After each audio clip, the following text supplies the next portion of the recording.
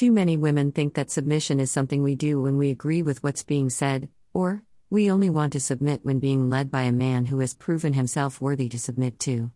This is a feminist viewpoint of submission which says that a man must earn your respect, honor, and obedience. The Most High does not say to only submit to a worthy man, he says to submit regardless, even when your husband is not obeying the word according to 1 Peter 3.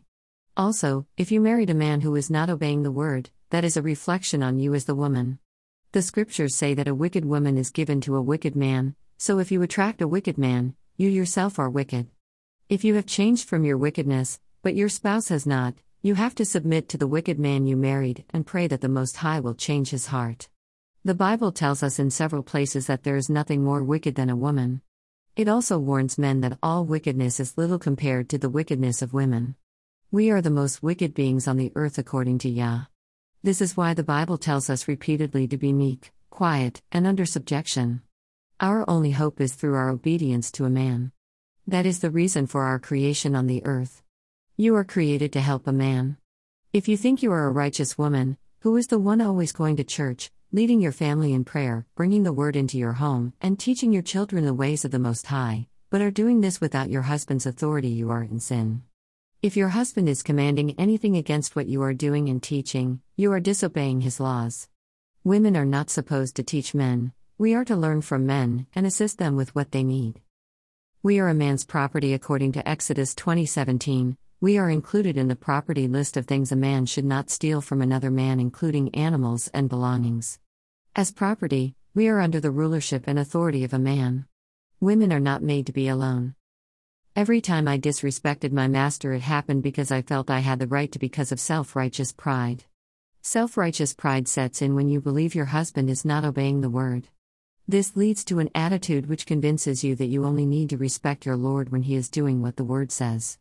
This is the wrong, feminist mindset of submission. I would look at women such as Abigail in the Bible and think this gave me the justification I needed to act like a rebellious wife. She disrespected her Lord when he was acting wickedly and she was elevated to a queen. A woman never has the right to disrespect her master even if he is a wicked man. 1 Peter 3 says to submit to your husband as unto the Lord even when your husband is not obeying the word. Not obeying the word means that your husband is not a righteous man or is not doing something according to what the word commands. It does not say we can rebuke him, correct him, leave him, rebel against him, or condemn him. It says to submit and to have a meek and quiet spirit in the process while showing fear towards him, which is reverence. It also says a man is won without a word by our submissive conduct. Even a wicked man deserves respect and reverence according to the Most High when he is your master. Ephesians 6:5-9 says that a servant is commanded to obey their master, and it doesn't say only if the master is a righteous man. As women, we are here to serve our lords as if they are Yah. There is an order we are obligated to follow. When you think you have the power to overstep this order, Satan will use this to get you to watch over everything your Lord does for you to judge if your Lord is acting righteously or not. We are supposed to help our men as a helpmeet, and the right way is to show scriptures with humility. Our problem sets in when our lords make a mistake by sinning against Yah's laws, and when we humbly present the scripture, they do not agree and continue to see things differently. Instead of saying yes Lord and taking it to prayer, we will play our power card and usurp their authority.